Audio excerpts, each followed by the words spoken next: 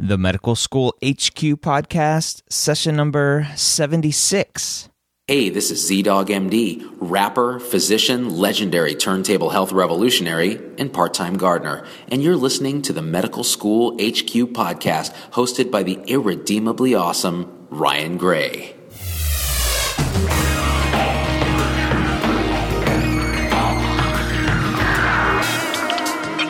Welcome back.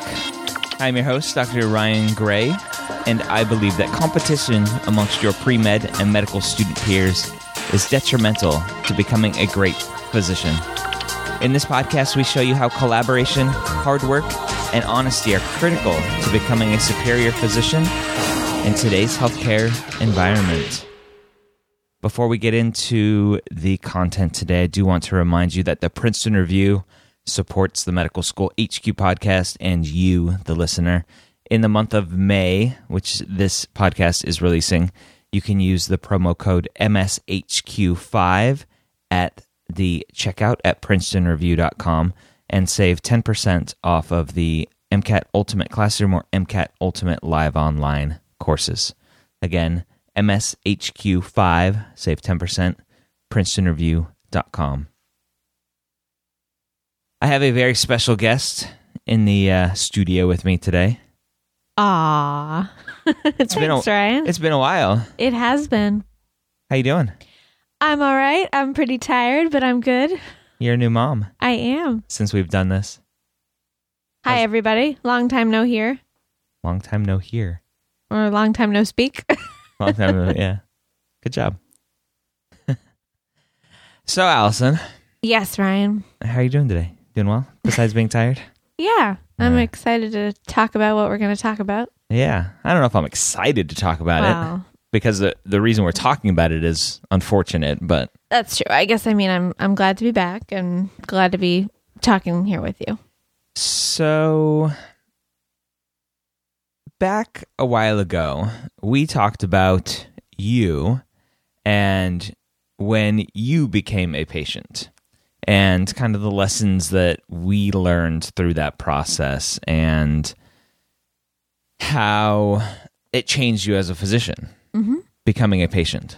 Yes, it did. That was back in session 62, which if you haven't listened to that one, go back medicalschoolhq.net/62, as in session 62, and hear Allison's story of being diagnosed with Crohn's disease in residency and starting treatment and all of that other stuff that goes along with it. Today, we're going to talk about how I was diagnosed within the last month with a lesion in my spinal cord. Yes. You're a neurologist. I am. Are lesions in the spinal cord good? Generally, no. Generally, no. So we got a phone call one afternoon with MRI results, and you immediately started bawling. I did. What was your initial thought when she started reading these MRI results? So my primary care doctor called me with the results from the MRI. The radiologist had called her, and she was reading back the results to us. So as a physician and as my wife... Yeah, it's hard to mesh those two because I think my thought at the time was this can't be happening, and I just... I don't know, I felt like the world was collapsing around me. It's just kind of the worst busman's holiday ever, that expression that you do something for your job and then it's like you have a day off and you're living your job. I just was kind of in shock. Disbelief, I think is the word. Disbelief. Yeah. Not what we expected. We thought Ryan had a pinched nerve, and clearly not what we expected. Not at all. But we move on, we learn, we get stronger. We do. Eventually one day. We're still in the throes of it, still dealing with it. Yes.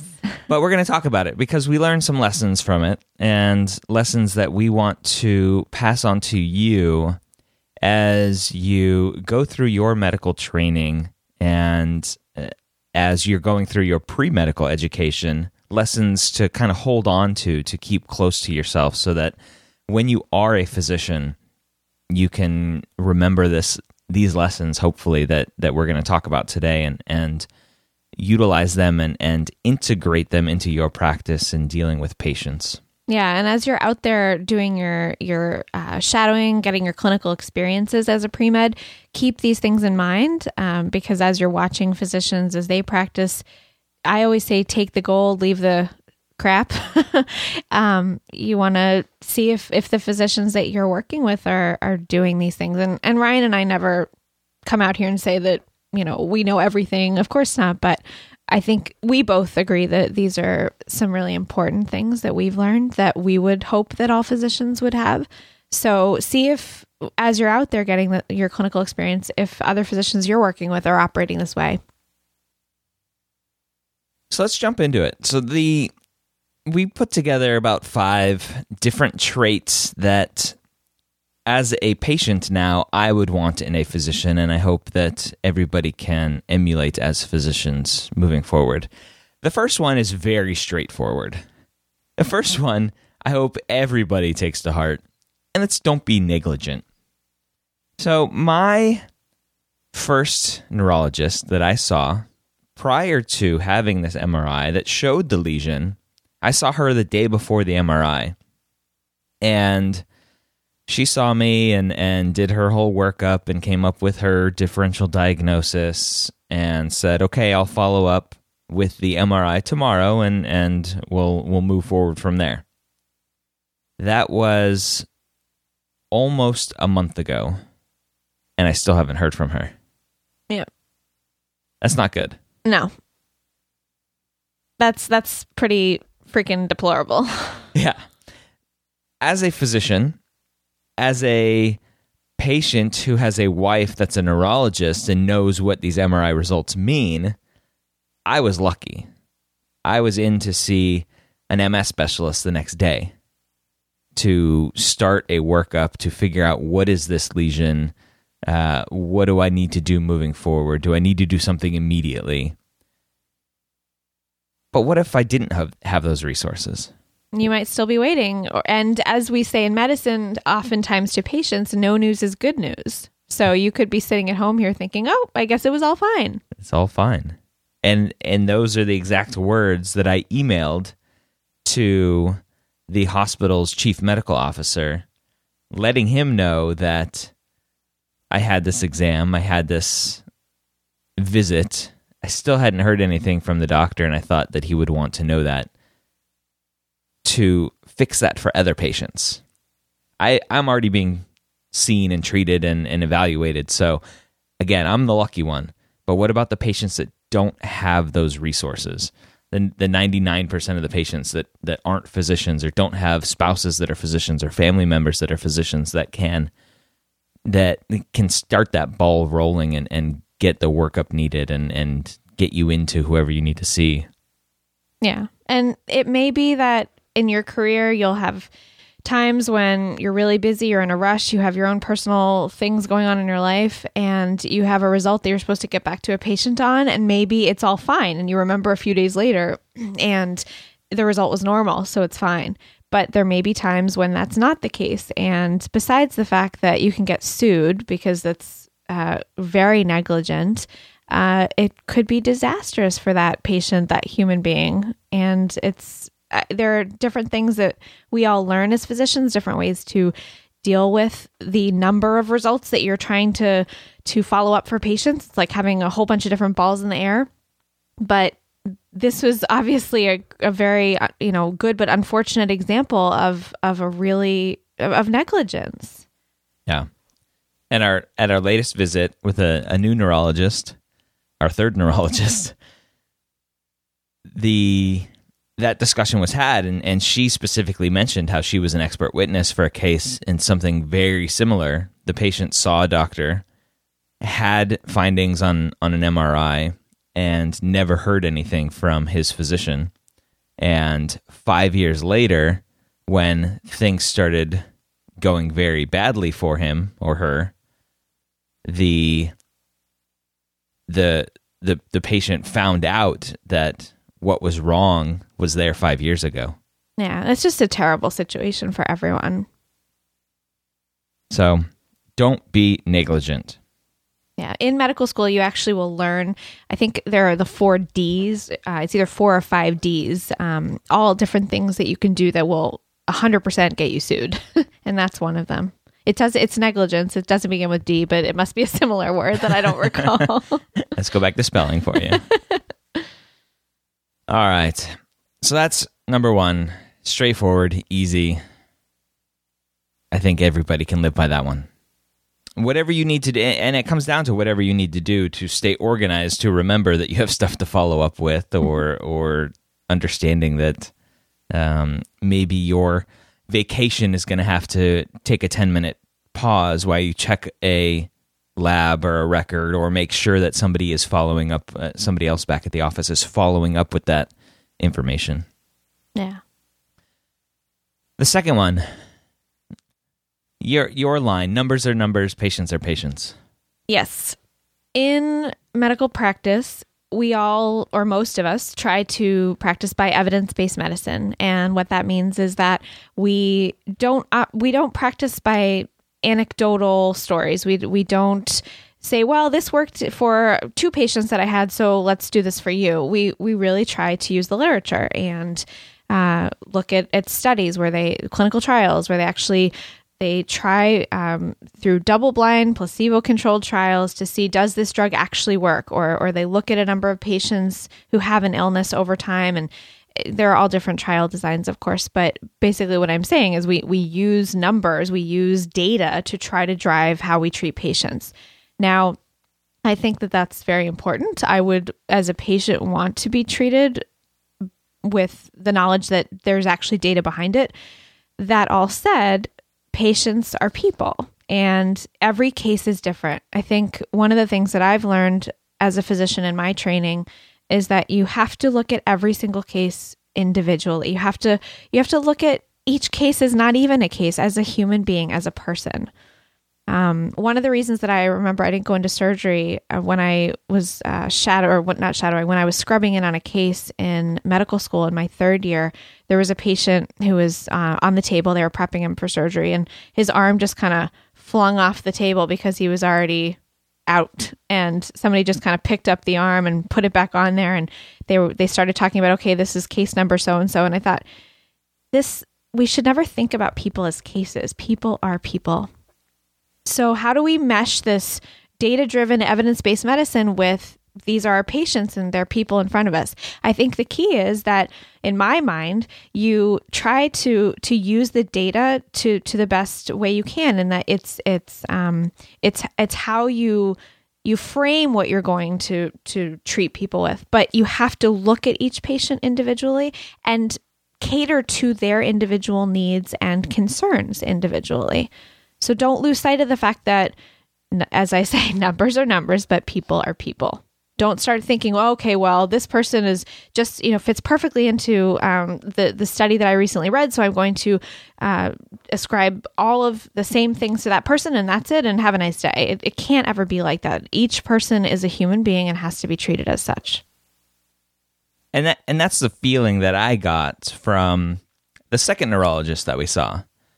I was more of that patient that fit nicely into a research study. And here's my chances of getting MS in the next 5 years, 10 years. And, oh, by the way, it's 11%. And oh, that's not high. Those were his words, not mine. I turned around and said 11% is high in my mind. Yes. And saying it's 100 times what everybody else has, that makes it sound even worse. 100 times more likely than the general population. Yeah. That's even worse. Right. So understand that as a patient, as a physician communicating to the patient what you think may be high or low risks, the patient may not understand as high or low risks. What you read in a research study, the patient might not fit into that exactly, and likely doesn't fit into that exactly. And you have to be willing to know the research, understand the research, walk that line, but deviate from it when needed, when a patient is asking for it, or when a patient is a little bit different. Yeah, and I think you may look at numbers and say, oh, well, 11's a small number, but you have to always think about getting inside that patient's shoes. And if you had an 11% chance of developing MS over the next 5 years, how would that make you feel? This particular physician who we saw is a wonderful physician, and we think very highly of him. He was so kind to get us in so quickly to be seen, and takes good care of lots of patients. But that's the key thing is there are certain things that can be said in the office that don't resonate well and that really rub a patient the wrong way and make that patient feel just not just as a number. And that's what doesn't work. So you may be a wonderful physician. You may be just a fabulous physician, but you may have these moments where you say things that make people feel like a number, and that takes away from how people view you as this great physician. So really try to keep that in mind. That kind of rolls into our next point of just being straightforward. Yeah. You understand the research as the physician. You understand the disease processes as the physician. The patient may understand a lot as well in today's day and age where everybody Googles everything, and we have WebMD and great resources, great accurate resources where patients can get sometimes more up-to-date information than you may have. Just be a person and be straightforward with that patient and talk openly and as a human being, one human being to another. That's what we do. We are treating patients at their lowest. Mm-hmm. And I would say I was at my lowest a couple weeks ago. Definitely. Getting diagnosed with a lesion in my spinal cord. Pretty crappy. And so just be human. Yeah. You have to remove yourself from this whole idea that you are the doctor and they are the patient, and there's this divide, and you are the well and they are the sick. It's not helpful. It's you need to level with people. And this goes back to my feeling that I talked about in the episode where we talked about my Crohn's. It also goes back to an episode where we talked with Sherry Blowett, who is an incredible woman, an incredible physician living with a disability. And she talked about how important it was for her to have physicians in her life. That was episode 66, by the way, to have physicians in her life level with her and just be straight with her. It's so important. And hopefully many of you listening are not going to have the experience of living with a chronic illness until you're much older. But when you do, or never, yes, never would be good. But it really just becomes so important. You just need people to be straight with you and talk to you like a person and not condescend. And it's funny because, here Ryan is and here I am. We're both physicians. We're sitting in this office and we're sitting with another physician and we're feeling that way still. Imagine that, right? So then think about how a patient might feel and sitting in an office with their physician. You got to just get rid of that divide, that talking down to people, and just be straight with them. Just be honest. You can't do anything with the information you're being given if you're not being given the information, right? So you need the knowledge and you need it to be given to you in a way that works. Yep. So the next one, this really isn't a trait or anything that you as a physician need to do, other than be aware that what you do day in and day out is normal for you. That's your new homeostasis, right? Mm-hmm. We'll work in some old terms here. That's your new norm. For the patient, it's far from their norm. They are in a state of chaos, a state of stress. You're giving them a new diagnosis of hypertension, of high cholesterol, as benign as it may be. That's something new to them and stressful. And you need to be able to dispense the information that you need to give them so that they can better take care of themselves. But you also need to take the time to reflect on what they're going through, not only immediately there in the office, but also what is home life going to be like for them now? What's work life going to be for them now? You have to understand those other dynamics and take the time to talk about those things. Right. So Ryan and I have a newborn, and here he is being told 3 weeks after the baby is born that he has something in his spinal cord. Talk about stress.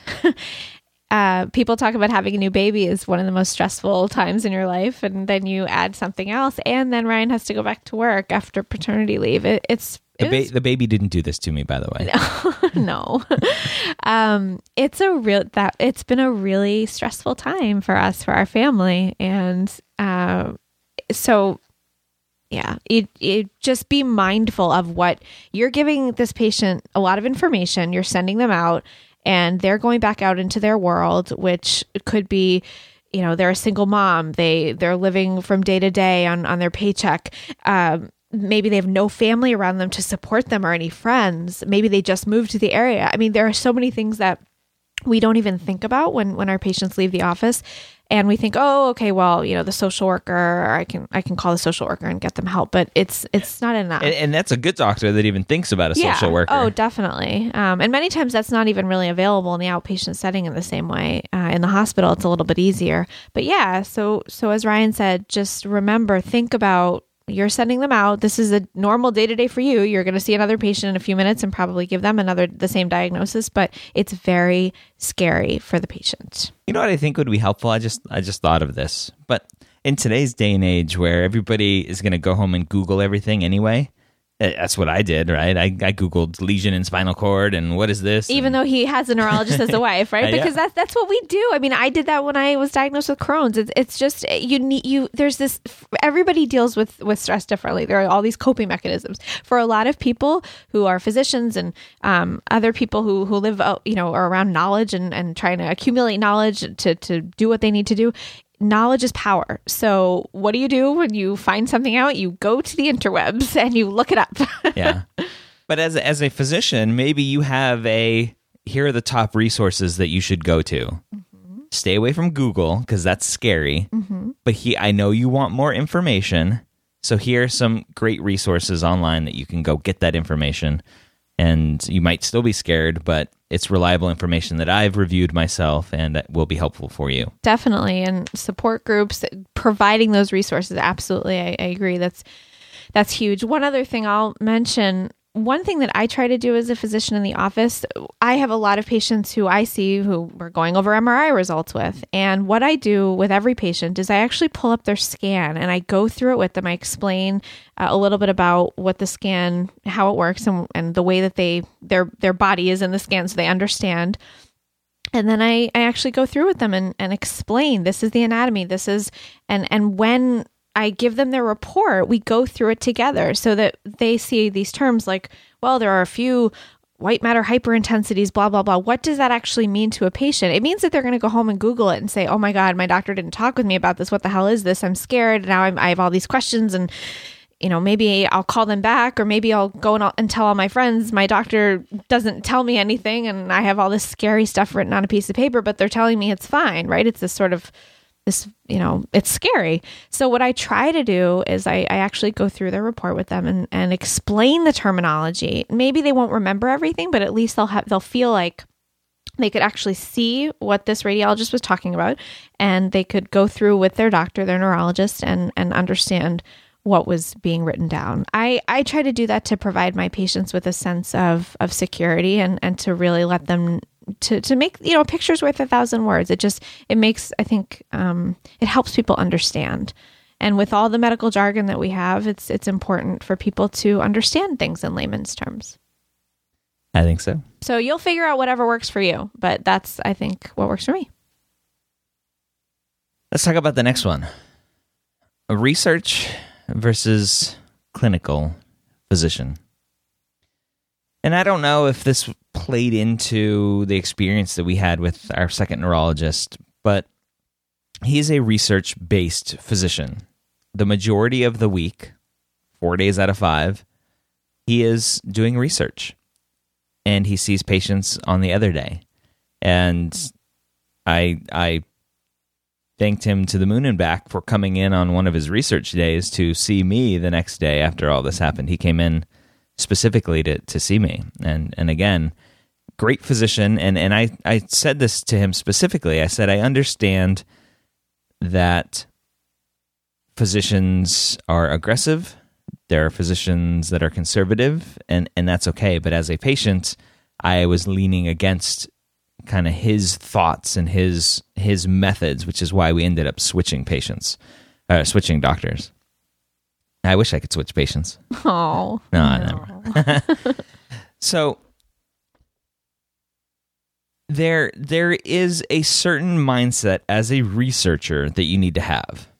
And if you're doing that 4 days out of 5, it's very easy to keep that same mindset on that 5th day when you're seeing patients. And not only keep that mindset, but also be annoyed that these patients are keeping you from your research. Whereas in my mind, I would hope that you would see the patients as an addition, as a supplement to your research, because you're integrating that information. As an MD, PhD, as a physician researcher, you're trying to integrate the clinical knowledge with the research knowledge. And so those patients do nothing but help you with your research. They're all what it's for, right? So you're in the lab 4 days a week working on trying to find, new imaging technology or new medications that could work for people or whatever it is. And what is it all for? It's that 5th day when you go in and see these patients that are so anxious and eagerly awaiting new treatments and things that can make their lives better. So it's not that they take you away from your research. That's what it's all for.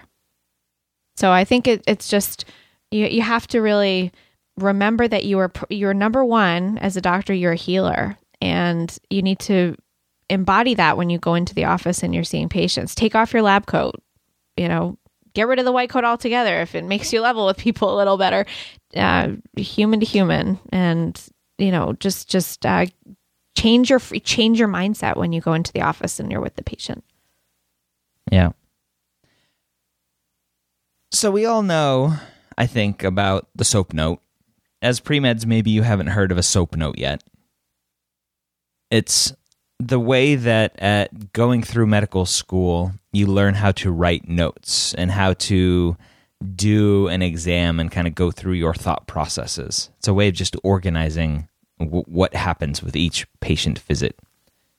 And it stands for subjective. How's the patient feeling? Right, which is like taking a history. Yeah. Objective. Doing a physical exam, which is what you do both inpatient, outpatient. Yeah, what you see, your vital signs.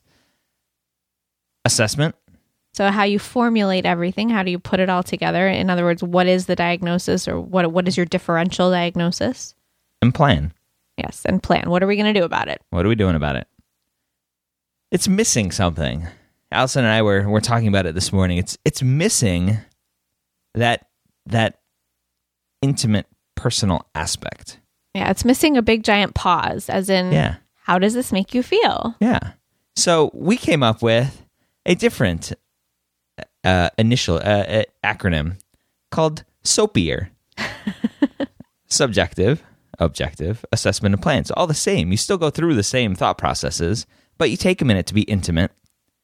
You take the time to have some empathy, and you reflect on what the heck just happened.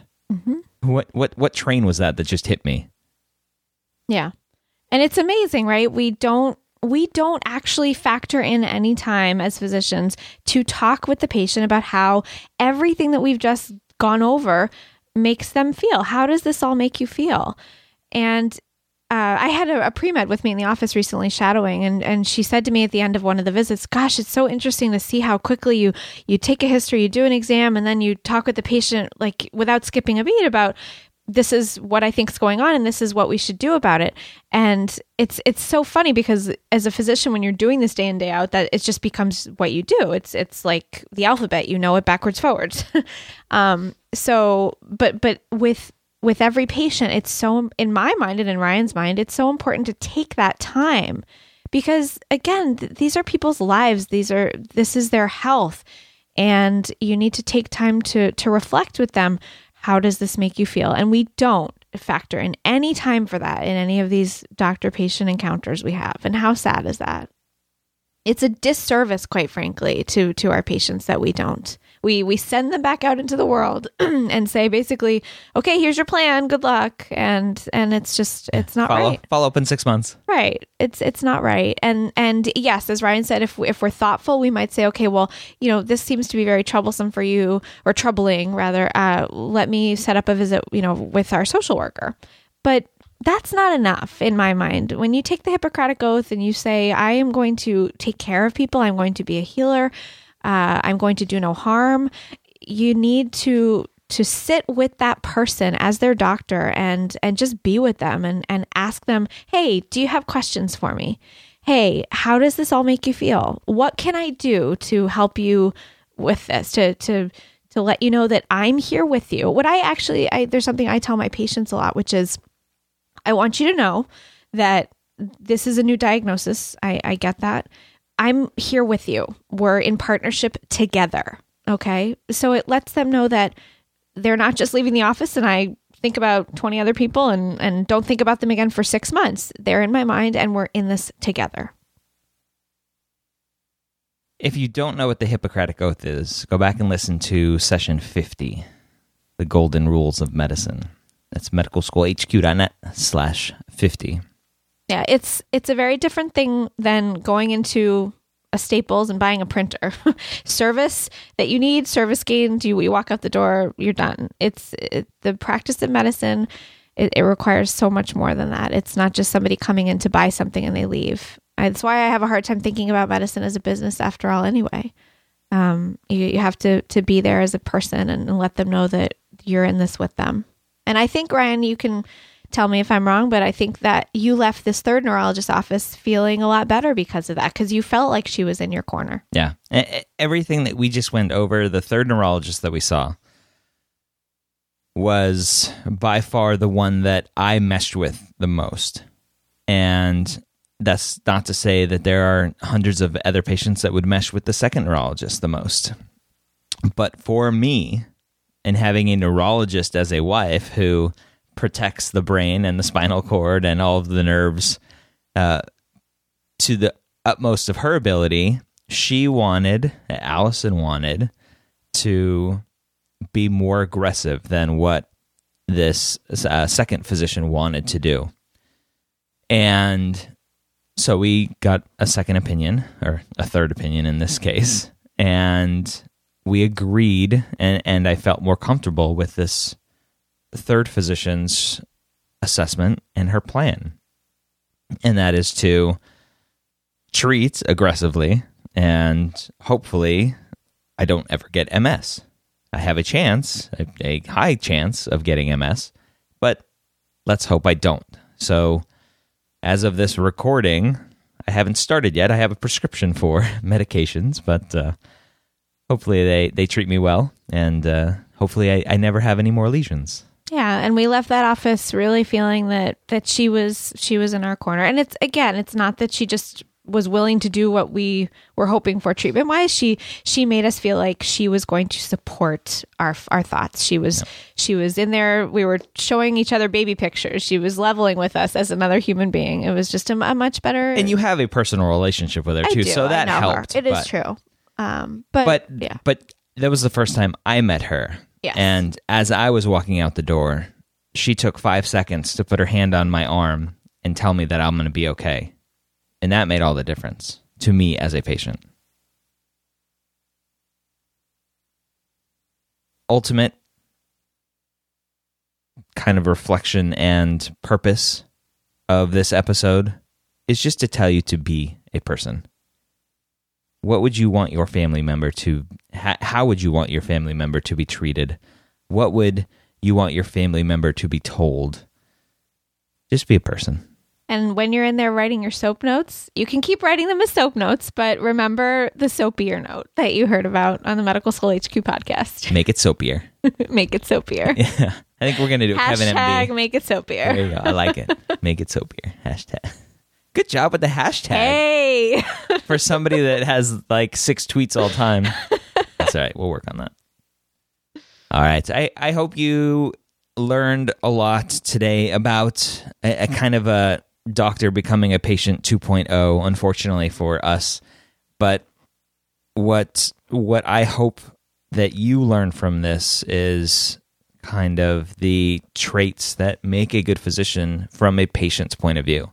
And I pray that none of you out there are patients yourselves, but statistically speaking, you probably are. There probably are patients out there with MS, people listening right now with MS, people listening with Crohn's and other disabling diseases. And maybe that's why you're becoming a physician, to help patients in similar situations. And I applaud you for that. But take this, learn from it, integrate as much as you want or none of it, and but ultimately take care of your patients as people. And let us know what you thought of everything we talked about today. We'd love to hear from you. Yeah, you can do that on the show notes, medicalschoolhq.net/76. You can drop us an email. I am Ryan at medicalschoolhq.net. And I am Allison at medicalschoolhq.net. Hey, it's the same. It is. Almost. Before we go, I want to tell you about freemcatgift.com, where you can download a brand new 30-plus page report on the most important pieces of the MCAT. You can take your knowledge of the MCAT to the next level by going to freemcatgift.com and downloading that free report. And by the way, we'll have to update it with the new MCAT 2015 scoring that was just released. So we'll update that as soon as possible. I hope you enjoyed today and listening to my story. I hope you take something from it. And most importantly, I hope you join us next time here at the Medical School Headquarters.